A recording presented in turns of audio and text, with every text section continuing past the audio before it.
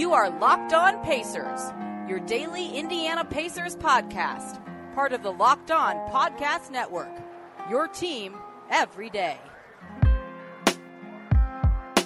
Happy Thursday, everybody. Welcome in to another edition of the Locked On Pacers podcast, where we, of course, talk about the Indiana Pacers. As always, I am one of the hosts of the show, Tony East, covering the team for Forbes and the West Indianapolis Community News and the Fieldhouse. And today, hope you enjoyed the new intro. Today, we are going to talk about tonight's game against the Portland Trail Blazers, which will be much different than the Pacers' last game against the Portland Trail Blazers because Damian Lillard is not going to play. And I also want to talk about JaKarr Sampson. Really enjoyed watching him on Tuesday against Charlotte. I mean, every time he plays, I enjoy watching him. But that game specifically highlighted a lot of the stuff that I really enjoy about JaKarr. And I got some fun. I'm not going to put it in here. I'll just summarize it. But I got some fun. I got to talk to him and Justin Holiday about him. So I want to talk about that and what he can kind of contribute. And I want to talk about the standings because I'm going to be obsessing about the standings like a weirdo for the rest of the season as the Pacers push for the 4th seed. And some things are breaking their way, which is always exciting. Breaking the Pacers' way, that is. But let's start with the Trailblazers. The Blazers, without Dame, are a totally different team. That's obvious. But he just totally torched the Pacers, if you'll remember, back in January. What did he end up with, like 50 points in that game? The Pacers scored a 129, which is like one of their best totals of the entire season. Yes, 50, I was right, kid.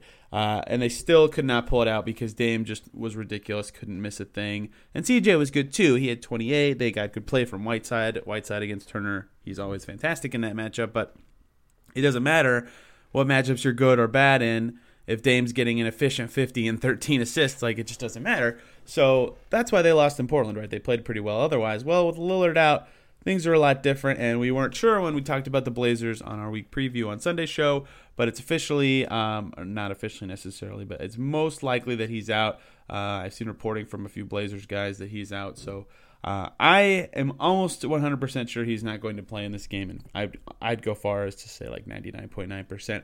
So that helps the Pacers a ton. That really changes what the Blazers are, right? Their last game, they played Boston at home. They lost that one by 12. Their starting 5 in that game was Gary Trent, Carmelo, Hassan Whiteside, CJ McCollum, and Trevor Ariza. They really lose a lot in the loss of Dame because they were already a pretty shallow team, right? They've had Nurkic out for the season. They kind of had to shuffle the deck chairs in a Bazemore trade to get a little bit different looks out because they don't have a ton of depth on this roster. So their bench, outside of the 5 guys I just named, I mean, how many of you listeners even know who Gary Trent is, right? He's, I think in his second year, but I know he's a second-round pick. He's already, being called on for these situations. Their bench was Anthony Simons, who they picked in the first round last year, Mario Hezonja, Nasir Little, who they picked in the first round this year, Caleb Swanigan, who got picked in the first round a few years ago, and Wenyen Gabriel. So a lot of young, unproven guys on that second unit that they played against Boston. And that group collectively, it looks like 14, 16, 18, 19 shots. They made 7, so not very good second unit play from them. They played Melo, Hassan Whiteside, McCollum, and Ariza a ton of minutes because they just need it. They need all those guys to do well, especially in the absence of Dame if they want a prayer of winning games.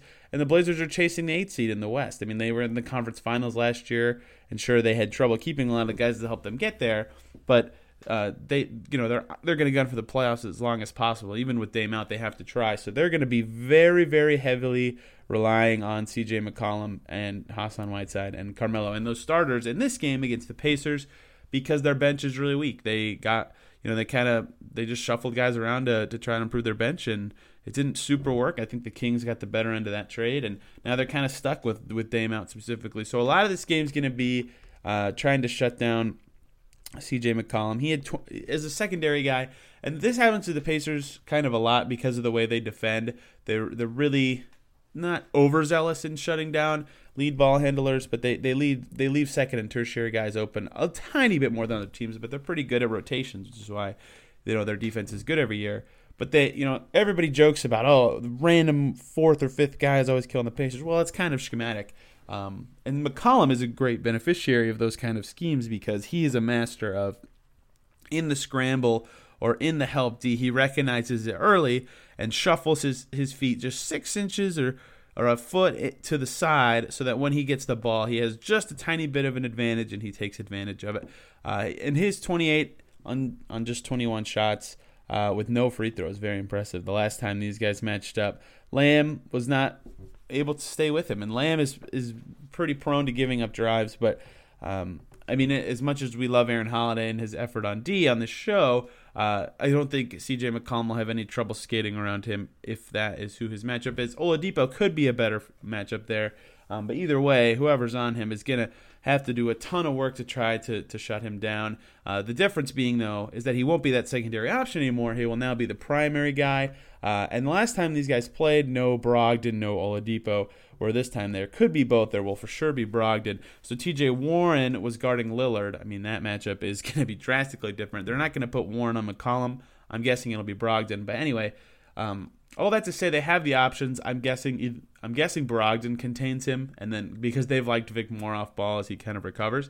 And Brogdon, for all of his defensive flaws he's had this season and not been as good as advertised necessarily, is a better defender than TJ Warren and is a better defender than Jeremy Lamb. So that is a start, and he's just going to have to do his best to keep him in front. McCollum is pretty shifty at getting to his spot, so Brogdon's going to have to be on his A game in this one.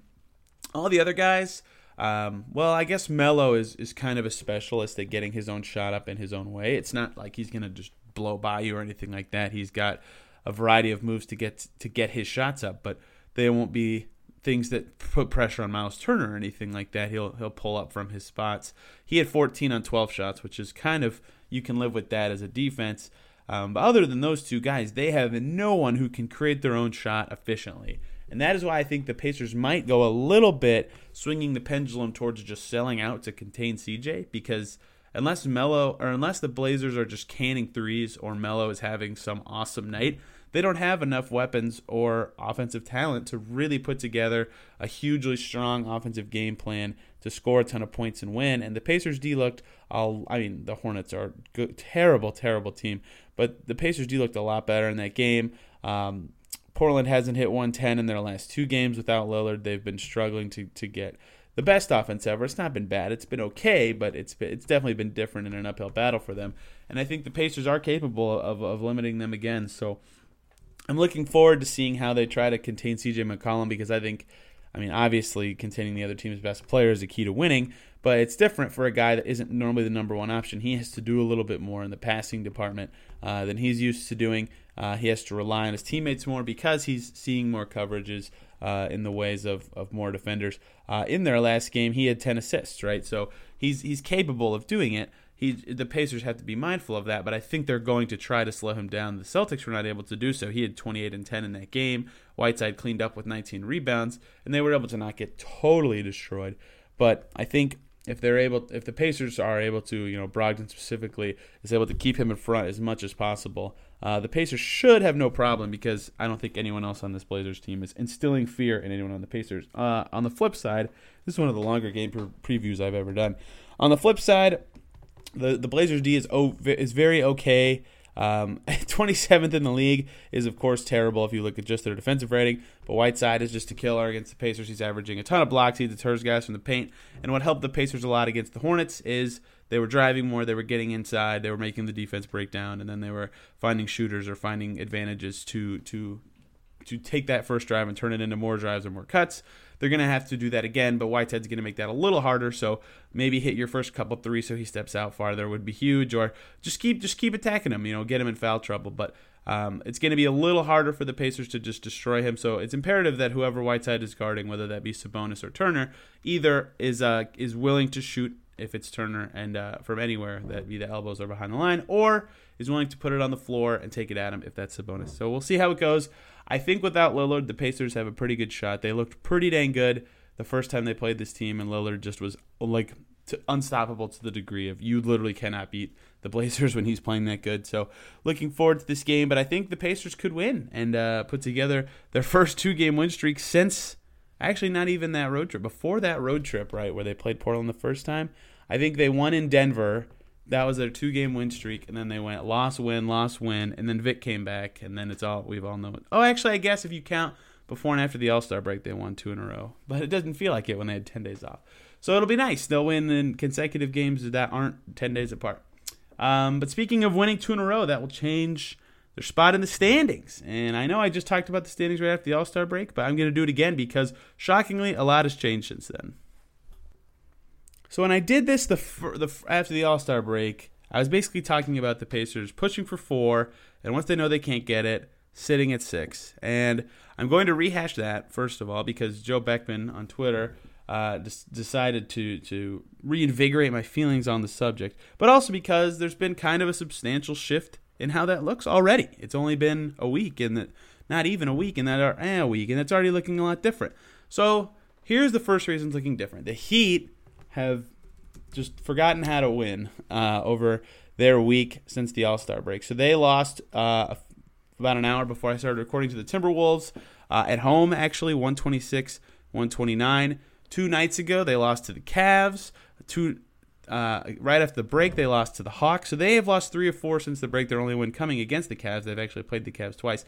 They've played Hawks, Cavs, Timberwolves since the break and have gone 1-3. So that, even if they play exactly how they would have from the break onward, even if they win their percentage of games they've won all season for the rest of the way, that bad of a stretch against bad teams does decrease or does help the Pacers' margin for error. And now they're only 2 games behind them right now. And if the Pacers play the Cavs and Blazers, Lillardless Blazers at home this week, they could make that up quicker than you think. So the Heat dropping these games again, even if they round back into form immediately in their next game, puts them within striking distance in a way that I didn't think would happen the whole rest of the way. I mean, if you look, the Pacers were 3 back at the break, and the Heat came out with that schedule. It looked like the Heat were going to be 5 games ahead within a week. Instead, they drop it, and they have the Mavs coming up, the Bucks coming up, the Pelicans are on fire coming up. They have the Bucks again. I mean, they have some easy games in there, but the Heat could in their next 8 reasonably go 5-3, and the Pacers could keep pace with that. And then they play each other. So if the Pacers can do moderately well, they could keep pace with the Heat. And the other team that I talked about in the standings watch, in the chase for 4th, is Philly, who's the 5th seed right now. They are 1.5 games ahead of the Pacers, although I don't know that it doesn't look like their game that they had today is in here. They lost to the Cleveland Cavaliers about an hour and a half before recording here. So they're actually only a game ahead of the Pacers at 36-24. And they are tied in the loss column. The Pacers have just played 2 less games. So in theory, the Pacers control their own destiny to get to 5 because they own that tiebreaker right now. The Sixers, since the All-Star break, have lost to the Bucks, gone to overtime to beat the Nets. I mean, that loss could have been huge for the Pacers. Beaten the Hawks, lost to the Bucks, beat the Nets, and then they just lost to the Cavs. So they're not looking too good. But also since the All-Star break, Ben Simmons sat out against the Nets with a back injury, played against the Bucks, and then immediately aggravated it at the beginning of the game. He's out he's being reevaluated in 2 weeks. He could be out for longer. And then Joel Embiid injured his shoulder in this Cavs game. So the Sixers might go on a tough stretch of losses here. Oh, by the way, they have their Western Conference road trip coming up. So they have the Knicks tonight, as you're listening, on a back-to-back at home. And it's very unlikely they don't have Embiid or Simmons. So, I mean, they should still win, but that's not an easy game on a back-to-back without your 2 stars. And then they have Clippers on the road, Lakers on the road, Kings on the road, Warriors on the road. They could win one of their next 5 pretty conceivably, especially because Steph's going to be back for that Warriors game. So they're pretty catchable right now. All that to say, the 4th seed is not unreasonable anymore if the Pacers can put together any semblance of good play. Obviously, we still don't have enough to prove that they're totally out of that 6-game losing streak rut, right? They beat the Hornets and the Knicks, for Pete's sakes. Those 2 teams stink, and they got just dismantled by the Raptors. If they can put together quality wins over Portland and the Cavs, we'll probably assume that bad stretch is mostly behind them, even if the Blazers and Cavs aren't good. I mean, being 4-1 is better than they were when they lost 6 in a row. But they're within striking distance of the 2 teams ahead of them.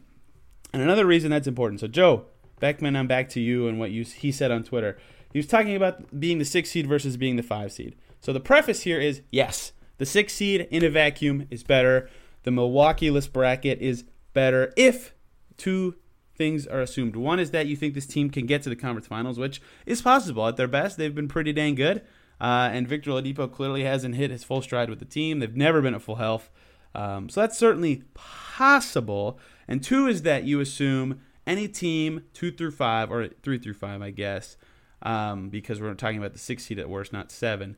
But any team that's not Milwaukee or Toronto, you think the Pacers have the same chance of beating them in a series. And if you think both of those things are true, then yeah, you probably do it the 6 seed instead of the 5 seed, because then you think you're playing, no matter what, you're playing the same quality of opponent that you think you have the same chance of beating in the first round. And then if you do win that series, you don't play the Bucks in the second round. I totally understand that.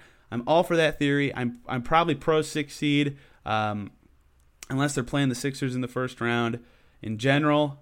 But I don't know, man. I think the Heat, seeing these losses, are not good enough, or maybe not right now. I think the Heat are falling enough in my graces that I think you might try to push for that, or even push to get the 4 if they keep losing. I mean, obviously you want the 4 over 5 or 6. Hosting a series is just fantastic. It'd be huge for the team to do so. They've been really good at home, and Miami and Philly have not been good on the road.